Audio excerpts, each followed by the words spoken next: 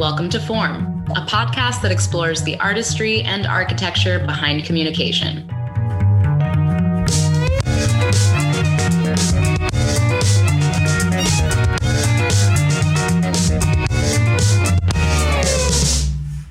I'm Silver Wallace. And I'm Kate Douglas.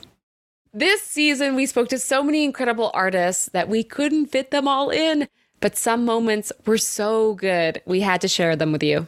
This is one of our favorite moments from our conversation with classical musician Mikhail Darmani. Heads up, like all our conversations, this segment is unfiltered. This episode contains explicit language and mature content, so listen at your discretion as we aim to fully form mindful ideas and language. How do you know that your work has worked? How do you know if you've been heard or understood?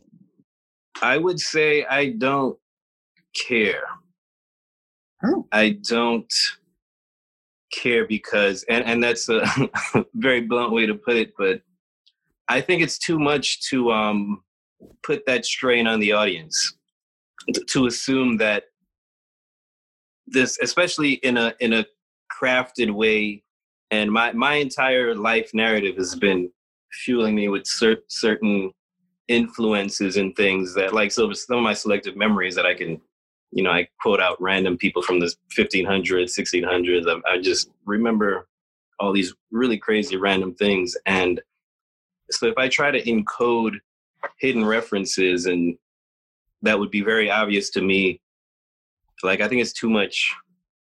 You're asking too much on the audience to be like, or the receiver to be able to decipher everything at that moment, like in a live spot. So that's why I don't mind if something doesn't come across as first, but I would hope that the forms that I create, my hope is that they operate on both levels.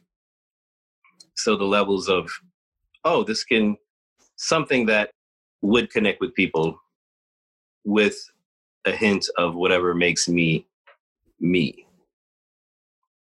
It's like in the what would be the 18th century, there was the Germans had terms for it when they were like forming what music was, right? This is when early forms of music that led to the progression of what we have now.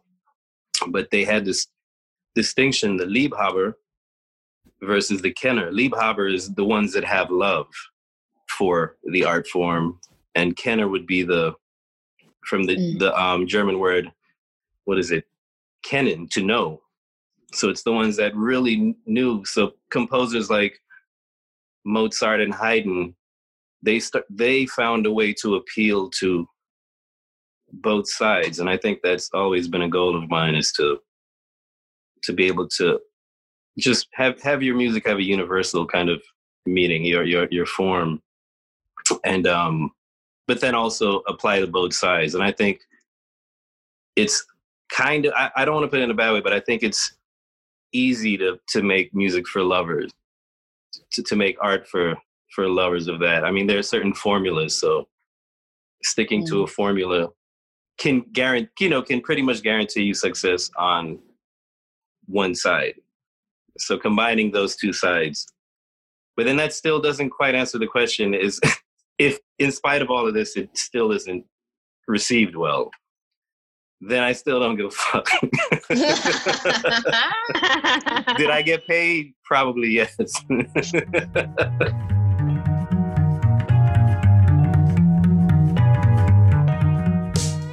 Thank you for listening in. I'm Kate Douglas. And I'm Silver Wallace. Check out our Patreon for more content at patreon.com/formapodcast. This episode was mixed and produced by me, Kate Douglas. Theme song is by the amazing Warp Trio. Follow us on social @Form Podcast.